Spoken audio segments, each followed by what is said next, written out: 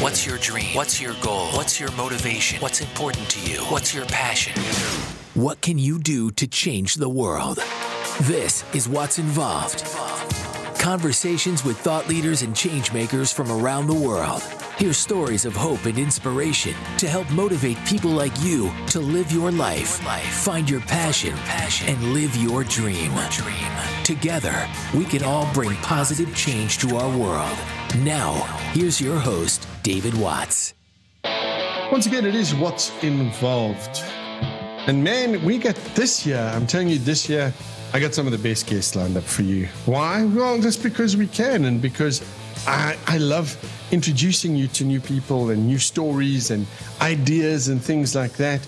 So today we are chatting to Gordon Hooper, and Gordon is from a company called Bateleur Brand Planning.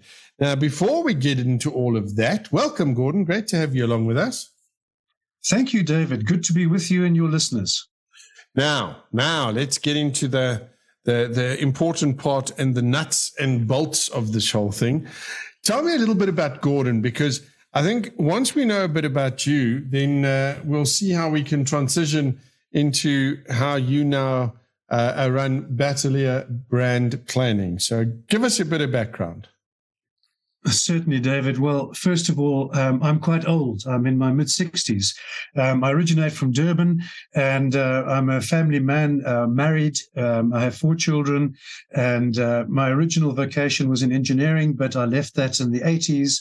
I'm an amateur musician, and I'm an absolutely passionate South African, pro-South Africa deluxe. You see, now immediately that's where you and I have something to in common. I was saying to a gentleman that I interviewed the other day, I'm a rabid South African. I love South Africa. I love our country. I love our people. I don't love what's happening in it, but I'm the eternal optimist, and I believe by sharing good news and positive stories and uplifting stories, we can have some small impact on the narrative. But how do you go from engineering into brand planning? Because this sounds incredibly technical, and it sounds like it's marketing based. So where did Bateleur Brand Planning come along? Certainly, it's a good question. It's one I get asked often, and only people who are as old as me can remember the mid-80s in South Africa, when we had some very, very miserable politics, and that caused civil engineering to be put on the back burner for the government. And I took the decision, along with many of my colleagues, to study business as an alternative to the profession I had chosen.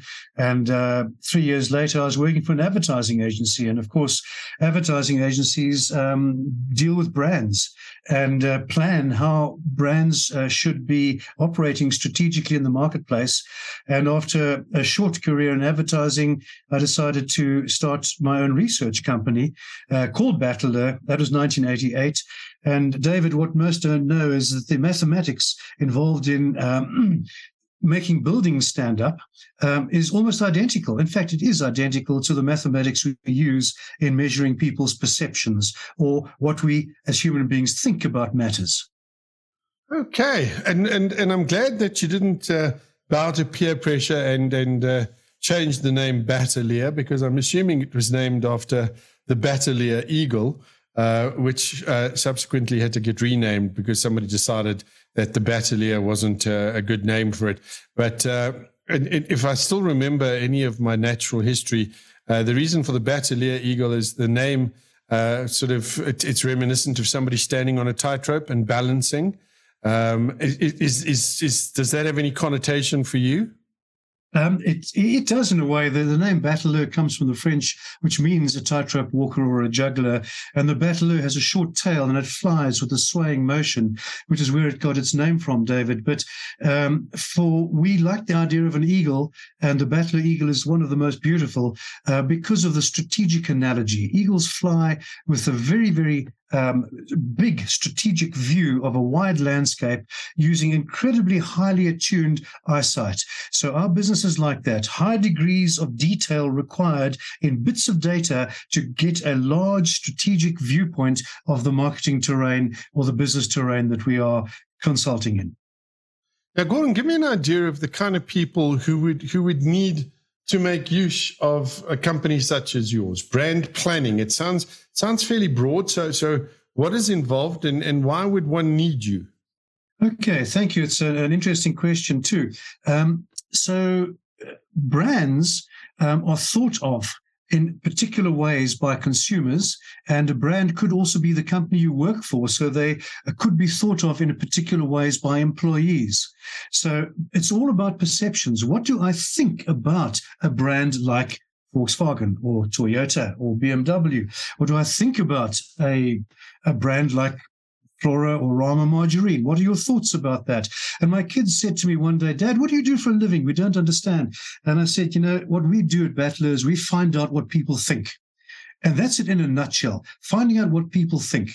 So if we can help you know what your customers think of your product or your brand, then you can use that information to help improve your products, improve your services, improve your advertising, the way in which you deliver your product, and exactly the same internally.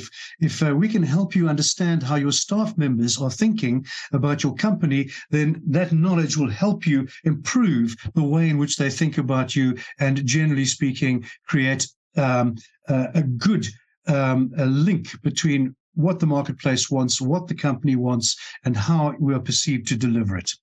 Finding out what people think, David. Brilliant. Okay, I like that. Because sometimes, if you ask people, they don't really know what they think. So if you're drilling down into that, that's fantastic. But now, who do you appeal to? So like a small mom and pop business may not be able to come to you or may not be able to afford you. Do you talk to larger corporates? The answer is largely it's bigger corporates, but we have done work for all kinds of companies, and we also do work for academic people who are doing master's degrees and PhD degrees, which we usually do on a pro bono for free basis. But typically, David, our clients are large companies, private and listed companies. Many of them are global brand names, such as, for example, some of the automotive brands that I mentioned to you. But yes, it is typically organizations with big marketing spends that spend money on the kind of research and brand planning that ourselves and our colleagues in the marketplace provide. Okay, now this leads me to the next question. Now, what was the catalyst for you going and saying, okay, let's do a whole white paper and dive into South African fears, fantasies, and how it correlates to whether we are happy or unhappy? What made you decide on that? Okay, so once again, I'm going to take us back to the 1980s when I was much, much younger. And my first job for an advertising agency was a multinational advertising agency, a well-known one. And their New York office issued a piece of research that they'd conducted globally called Fears and Fantasies of Consumers. And I found it fascinating at the time. And in particular, what I found fascinating was that in a list of 52 fears experienced by American citizens compared to South African citizens, the fear for one's personal safety was at the bottom of the list for Americans, but at the top of the list for South Africans. 52 items on the list. And of course, the world has evolved since then, and I'm sure that many Americans fear a lot of things these days. And I'm sure that we still have the similar fears, although perhaps off a different platform than we had back then. So I've always had the idea of fears and fantasies in my mind.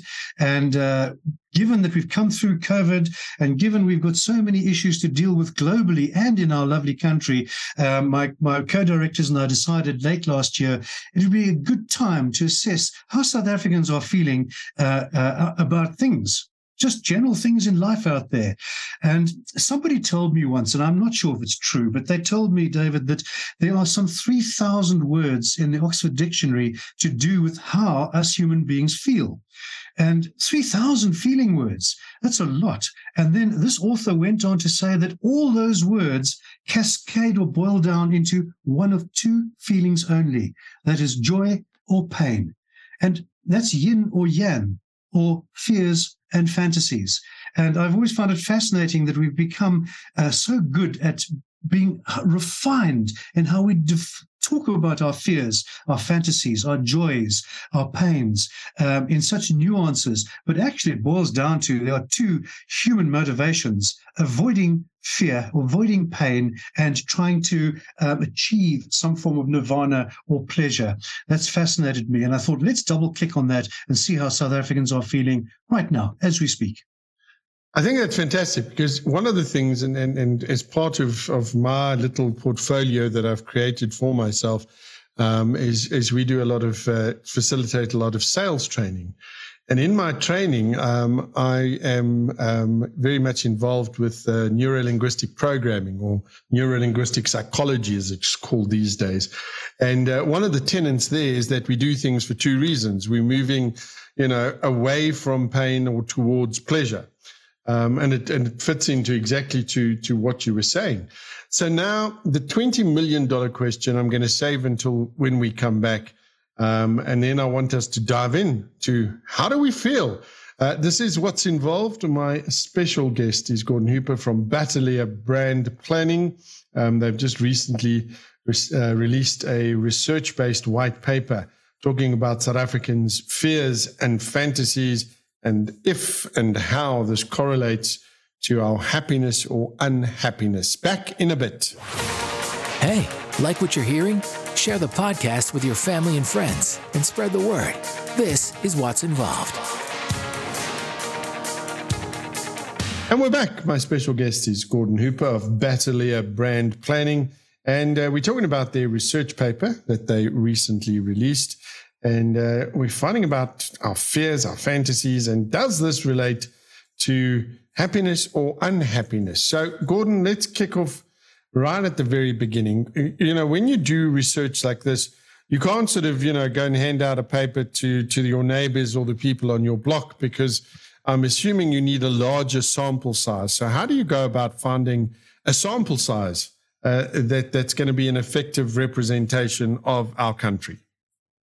Yes, no, thank you very much for the question. Obviously, to go and interview people on a random basis using paper and pen, as we used to, is extremely expensive and time-consuming, and it is still done, but it was not how this survey was done. This survey was done using online methods, so it is absolutely true that some people in South Africa do not have access to the internet and therefore were not able to participate, regrettably.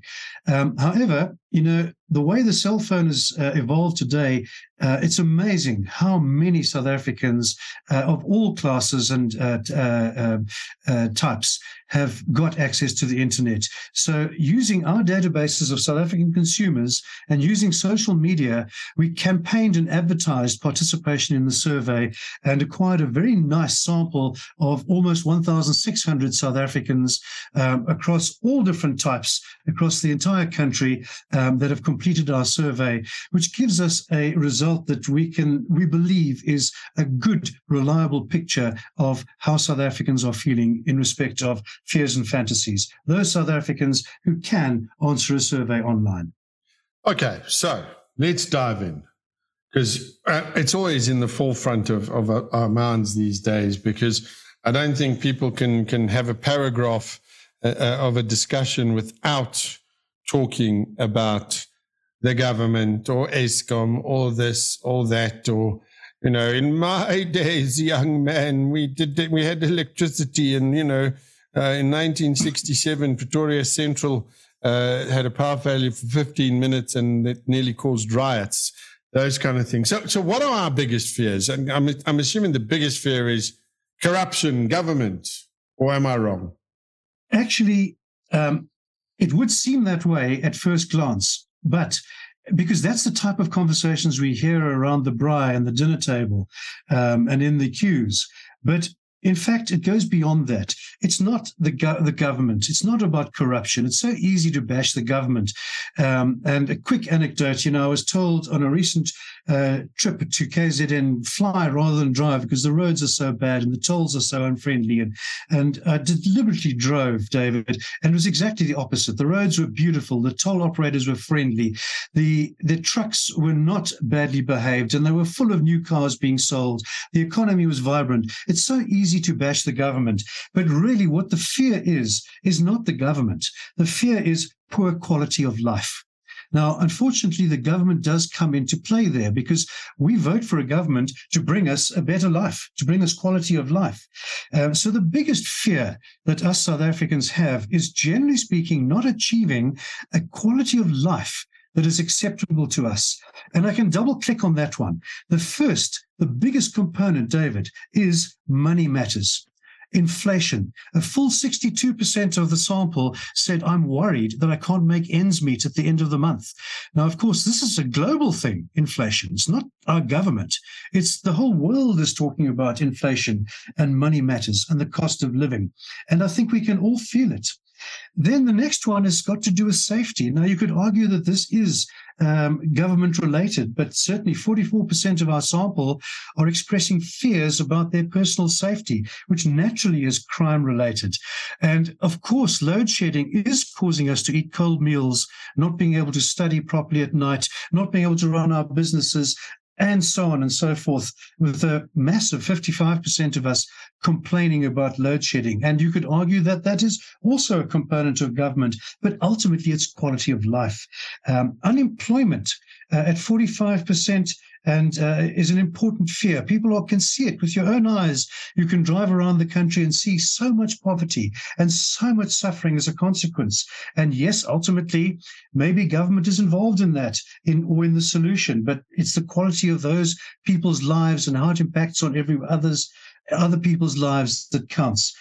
Financial stability, which really means, David, a long-term outlook. Will I have enough to look after myself and my family when I'm old? So once again, we're talking financial, and linked into that, my ability to save. So I'm going to answer your question or your hypothesis on the government is to blame with actually it's a bigger picture. The fear is about overall inadequate quality of life involving the factors I've just mentioned. Okay. Yeah, no, I'm with you there. Corruption obviously falls into that mix in terms of our fears, doesn't it? It does. Corruption is on the list. It's medium weight in the list. I think, to be honest, that we have had such a gutful of it for so long that perhaps it's receding into the background. It comes back with great vengeance every now and again, as it did recently late last year. But once again, ultimately, the fear extends to fears about quality of life, and corruption is one of the ingredients. Now, we're talking fears now. So, Gordon, do these fears that we as a society exhibit, do they then translate into unhappiness? Yes, they do. I think I should quickly button down for us, David, some measurements of unhappiness. Amongst our sample, only 15% declare themselves to be unhappy people. Now, you could argue that's a lot. 15% is a reasonable amount of people who are saying, putting their hands up and saying, I'm unhappy. And we know that there are big issues with mental health and lots of difficulty out there in society. But it's only 15%. When you compare that to 54% are putting their hands up and declaring themselves as being happy. That's more than half are saying they're happy. So what about the 31% I haven't mentioned? Well, these are people who claim to be neither happy nor unhappy. They're neutral. And I don't know what's the worst place to be in. I think that possibly it's worse to be one of those 31%, David, who are feelingless. They don't know whether they are waking up happy or unhappy. Or maybe one day it's happy and the next day it's unhappy. At least if you wake up like the 15% miserable every day, you know what you're dealing with. Or like the 54% who wake up feeling, yes, I'm positive. But yes, we are not as unhappy as I expected, with most people declaring themselves to be happy. But we did do some very interesting analysis on fears, to answer your question, David, on what are the fears of the happy versus the fears of the unhappy. And the fears of the unhappy are lack of purpose. The unhappy are the people who say, you know what, I can't see a future. I don't have any purpose for my life. I don't have any plan for the future, David. I'm worrying about money matters. I have failed relationships. I'm lonely, and I don't like my body, and I don't like my hairstyle, and I don't like me. So this is so interesting that there's a strong relationship between being unhappy and lacking a vision of the future, and lacking self-confidence, and fearing, worrying about things that have to do with me, my body, my money, my relationships. Understandably so. Conversely, David, when we look at the happy people, this is so interesting. What drives their happiness is the fears that they harbor. I've already talked about this overall quality of life. And yes, the government's inability to perhaps participate in helping us live a good life. People who are happy tend to worry about education matters. This is an interesting one. Overall, education didn't come through as being a big fear, yet it should be, because think about it. Good education creates a plan for your future. It creates ability to solve your money problems. But yes, those people who are happy tend to be people who are more concerned about matters like education. And here's the interesting one. The happy people tend not to be griping about social media and technology and fake news. They live with it as part of life. It's part of the modern way of life. So quite interesting. We did do a whole double click on the role of social media in happiness versus unhappiness, but we won't go into that in detail today because it's not about fears and fantasies. But just to say that, yeah, carry on. No, as I'm sitting here, I'm thinking back. I was involved with a company many, many years ago, and they were tasked by one of the big insurance companies to go out and do AIDS awareness, AIDS education, and to present all of this at schools. And when we did, we thought, okay, there's enough now of the bad news and this shock and horror, and having a look at real life situations of people living with HIV and AIDS, what can happen to them.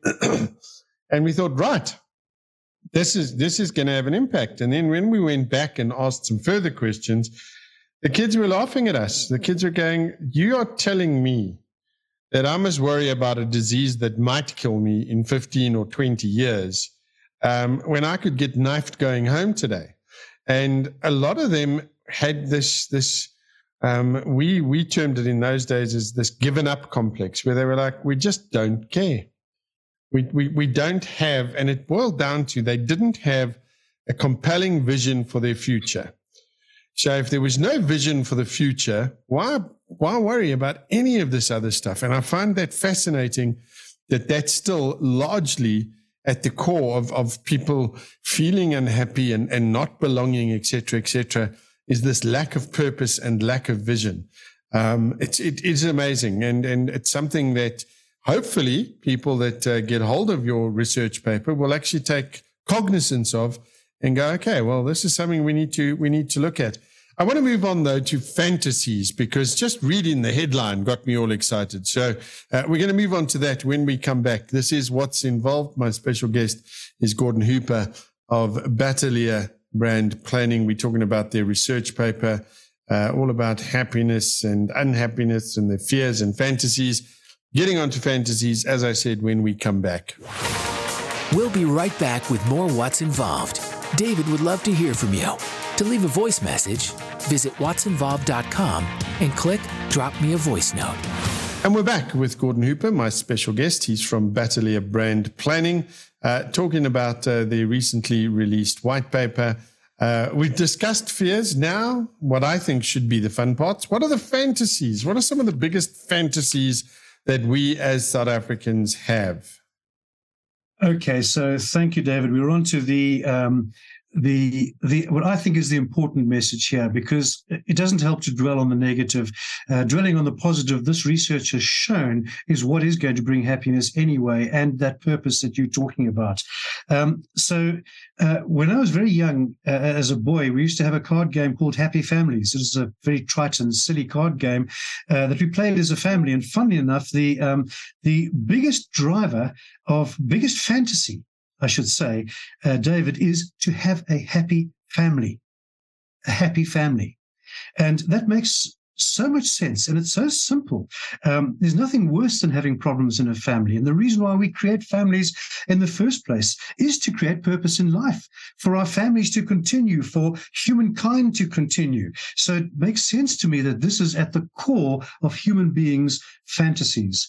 Now, I do want to say that let me never say that money doesn't buy happiness, although we can show that that's largely true. When you have so little money that you are suffering from hunger and suffering from discomfort and cold, it's an unhappy state of affairs. One does need money to alleviate the basic problems of food, clothing, shelter, things that really do make us miserable and unhappy. So provided we've got enough money to be physically looked after, from there onwards, David, the research shows that money brings financial security to a family, and therefore happy families. Being able to support one's family financially is a large fantasy. To spend more time with loved ones, which is becoming so much more difficult these days as so many people have to work to put butter on the table. And being a good parent, these are the core fantasies that top the list from our research, David. Wow. Okay. All right. I was thinking top of the list would be people going, I fantasize about getting the hell out of this country, because that's what we hear a lot. I'm definitely not of that mindset. I believe that it's those of us who choose to stay and believe in the brighter tomorrow. We are the ones that are going to make the change. So I'm surprised that that's not at the top of the list. Does it feature though? It does feature. I can give you the stats on it, and thank you for asking the question. The escapism is what I call it. It's the second biggest fantasy after happy families. So you're almost on the money there, David. Escapism, but escapism while immigrating is actually quite low on the list. Let me unpack this for you quickly. The single biggest form of escapism at 46% is to travel the world. And it's not only the young folk who are keen to go out there and experience other countries and how other people live and other cultures. It's also older folk who are looking, in their latter years to go and have a bit of fun and excitement over there. So 46% are fantasizing about traveling the world. Then there's an interesting form of escapism, David, which is called winning the lottery at 41%. So many people are still fantasizing about getting a large check. And then, of course, who knows what we'll do with the money. But that's the second biggest escapism-related fantasy. And then 36% are saying, I'd like to live my life with no regrets. In other words, not hold back on fun things. That means fun, essentially. And then the last on my list of escapism fantasies, David, is to live in another country at 21%. So yes, 1 in 5 of our sample are saying that they are open to immigrating or at least living in another country for a while, but it's not the most prevalent fantasy by any manner of means. Well, that is very encouraging. I'm so happy to hear that because, there's nothing wrong with wanting to go and visit different countries and explore and learn about how other people live. I think that's part of our makeup as human beings. We want to do that. In terms of winning the lottery, though, I think somebody's marketing paid off way more than it should have because, when we think about what the chances are there, statistically, not going to happen for a lot of us. But where do the people, and I know I often spout this out and I'm trying to get to a place like this. I'm not there yet, but where, we can live a simpler, less complicated life, a more, I don't know, in the old days they would have called us hippies, but, a less complicated, more kind of eco-friendly sort of life, spend time with the family, work-life balance. That's one of the interesting ones I've heard. How are we looking there?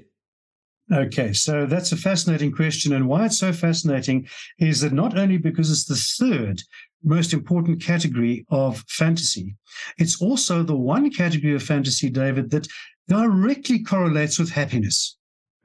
Directly correlates with happiness. So, and I've called it the compassion and empathy set of fantasies. And I'll quickly run you through them. The biggest fantasy within the set of compassion and empathy fantasies is for a world where people are kinder to each other.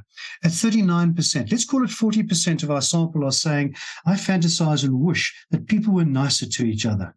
And I have looked at this hard, and repeating on my little trip to KZN, I made a point of talking personally, just one comment to every single person I met at a toll gate. They all looked me in the eye and smiled and made a lovely comment, a kind comment back again. I think that kindness begets kindness, and maybe I'm being a little bit optimistic, but certainly my personal experience shows that to be true. So a world where people are kinder to each other at 39%. The next biggest fantasy within the compassion and empathy bucket, David, and here it is for you, to live a simpler and humble life. To live a simpler and more humble life. And remember what I said earlier, money does alleviate the pain of poverty, and that's serious pain. But once you've got enough, that you're not uncomfortable in terms of food, clothing, and shelter, money doesn't buy you happiness. In fact, if anything, it buys stress. So how do you achieve that happiness if it's not through money? Well, it's through the next fantasy on the list, David, which is supporting others. There's a direct and the strongest correlation in our entire survey is the happiest people are the people that spend their time thinking about how to help other people, how to grow other people, how to support and nurture other people. I think there's a word, it's a big word for me, called selfless. It's the opposite of selfish. And the one conclusion we've come to is that the more you try to acquire assets and look after yourself, the less likely you are to be happy. And conversely, the more you try to make other people strong, the more likely you are to be happy. And then I would agree. Go. Let me just jump in, because I would agree with that. I read this many years ago, and I think it was Zig Ziglar who said, you can have anything you want in this world if you just help enough other people get what they want. And that's always rung true for me. It's about being of service. It's about showing empathy and compassion. And I often talk about this. And a friend of mine owns a company called the Sales Institute. And we actually were having a discussion about this the other day, like just in the field of sales, there's no heart anymore. There's no compassion. There's no sort of people actually caring what they do and actually caring about you as an individual. All it is, it's about the sale. Close the deal, get out of there, make the money. And to me, I'm glad that you brought this up, and I hope a lot of people are going to have a look at this kind of research. Anyway, I digress. Let's get back to what you were saying in terms of the fantasies. Well, I do want to double click on what you said, or tie with what you said on sales. Tom Hopkins, who's an author of the, I think, 70s on sales, champion salesmanship, he puts it down to a salesperson's job is to solve customers' problems, i.e. to remove their fears and satisfy their fantasies. It's not to sell a product. The sale of the product comes because of the efforts of solving the customer's problems. One of the escapism fantasies that I wanted to share with you that I omitted is creativity. It is a form of escapism. It's an important one, and not enough people in our survey, it appears, are pursuing creative activities, playing a musical instrument, cooking, gardening, doing stuff that takes their mind off the matters of life. But certainly creativity couples, David, with compassion and empathy as being helping people create that sense of purpose in life, which thereby creates ultimately that happiness that our research is showing us to be linked. Yeah, wonderful stuff. I mean, it's so nice that you've got this all out. Gordon, when we come back, we're going to wrap up, and because I'm sure by now people are going, okay, David, Gordon, thank you very much. That's great information, lovely statistics. How do we get our hot little hands on it? So when we come back, we'll chat a little bit about that. This is What's Involved. My special guest, Gordon Hooper of Bateleur Brand Planning. Back in a bit. This is What's Involved. Don't forget to subscribe and leave a review. More next. And we're back, wrapping it up with my guest, Gordon Hooper of Bateleur Brand Planning. So, Gordon, you've done all the research, you've collated all the data, and you've got this white paper on whether people are happy, not happy, what drives them, etc., etc. How would people go about getting their hands on this research, and why should they get their hands on it? Well, let's deal with the last question first. Why should they? Because hopefully you'll find it an interesting read. It gives you a lot more detail than what we've done today, David. But it'll help you in your business and in your family life. Because hopefully my mission is to help people understand that accentuating the positive, having purpose, creating energy that is a positive vibe is going to create happier families, happier businesses, and happier marketplaces. Leadership is all about inspiration, not instruction. I heard that from a wonderful leader called Brunt Pretorius only last week, and I'm quoting him on it now. When you are making messages for a radio station or a television station for your brand, put positive messages out there, positive feelings. Don't rule by fear. When you are sitting at your dining room table and talking to your family, bring out the positive conversations. Don't admonish, because it's not going to help. It just makes people feel bad. And we need a planet where there is better communication, and we know that people only communicate off a positive platform, not through a basis of fear. They latch onto fantasies and they react badly to fears. On how to get the paper, well, first of all, the paper is free. There's no charge, and all you have to do is go to Bateleur Brand Planning's website, or our Facebook page, or our LinkedIn page, and you'll find it downloadable at no cost. You've said it twice, so let me just reiterate and make sure I understand. You've gone through all of this expense, all of this time, you've done it, you've collated it, you've put it together, and you are making it available for free. So this is not something that just the big corporates can get their hands on. A mom and pop organization that wants to find out a little bit more about how to fine tune their message, people that are in the media, wanting to find out, listen, how do we better relate to our audiences? Anybody can get it. Anybody can get it, David, and anybody who gets it is welcome to share it with anybody they like. We hope that this positive message helps our culture and our society. You see, this is fantastic news, and this is why I like talking to people who are doing great things in our country, who are doing positive things in our country. And this is a prime example. Gordon, to you as the MD of Bateleur Brand Planning and to your team, I take my hat off. Well done to you guys. I have some small idea of how much work actually goes into research like this and putting it all together. And the fact that you have decided to make it available, thank you. From all of us who are listening, thank you.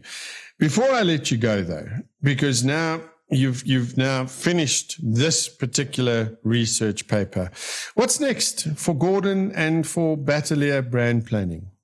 Gosh, now you're putting me on the spot, David. We do fairly regular white papers, possibly 2 to 3 a year. We do invest a portion of our income in researching a wide topic of matters. We have got quite a large survey that's just being published now on load shedding and what people are doing to overcome load shedding, the alternative energy side, which again is a positive outcome.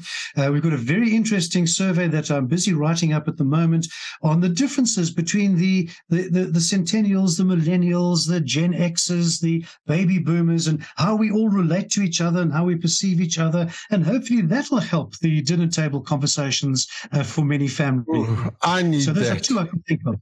I need that one, because I promise you, our battle to keep it all separate in my mind.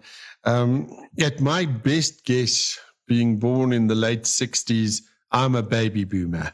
And then from there on in, it gets very murky for me. So definitely something well worth finding out about. If somebody's listening, and we do have quite a large listenership that are sort of involved in various large corporates, and they go, hang on a second, this could help the marketing department, but we also need to speak to these guys and maybe get them involved in us fine-tuning some of our processes. Are they able to do that? Absolutely. My personal details are available online, again, via LinkedIn, Facebook, and I'm very, very happy to take emails, personal telephone calls. We're not shy at all to converse with anybody who wants to talk to us. All right. And myself personally. Okay. And then the single best point of contact, I'm assuming, would be the website. Is it just Bateleur Brand Planning.co.za? That's correct. And Bateleur is Bateleur. Bateleur, Bateleur, Brand Planning.co.za. That is the place that you can go. You can get the paper that we've just spoken about and also contact details there. Gordon, thank you once again for doing what you've done and for taking the time out to have a chat to us. I really do appreciate it. My pleasure, David, and thank you to you and your listeners. There we go. Wraps it up for this edition of What's Involved. My special guest there, Gordon Hooper, MD of Bateleur Brand Planning. Once again, that website address, bateleurbrandplanning.co.za. Go there, check it out, get that white paper. And wrapping it up, as I said, to each and every one of you, look after yourselves, take care, and thank you for listening. Thanks for listening to What's Involved. We hope this episode inspires you to find your passion and live your dream. Don't forget to rate, review, and share the podcast. And to see what's happening, what's going on, and what's coming, follow What's Involved on Facebook and Twitter @What's Involved. Thanks again for listening.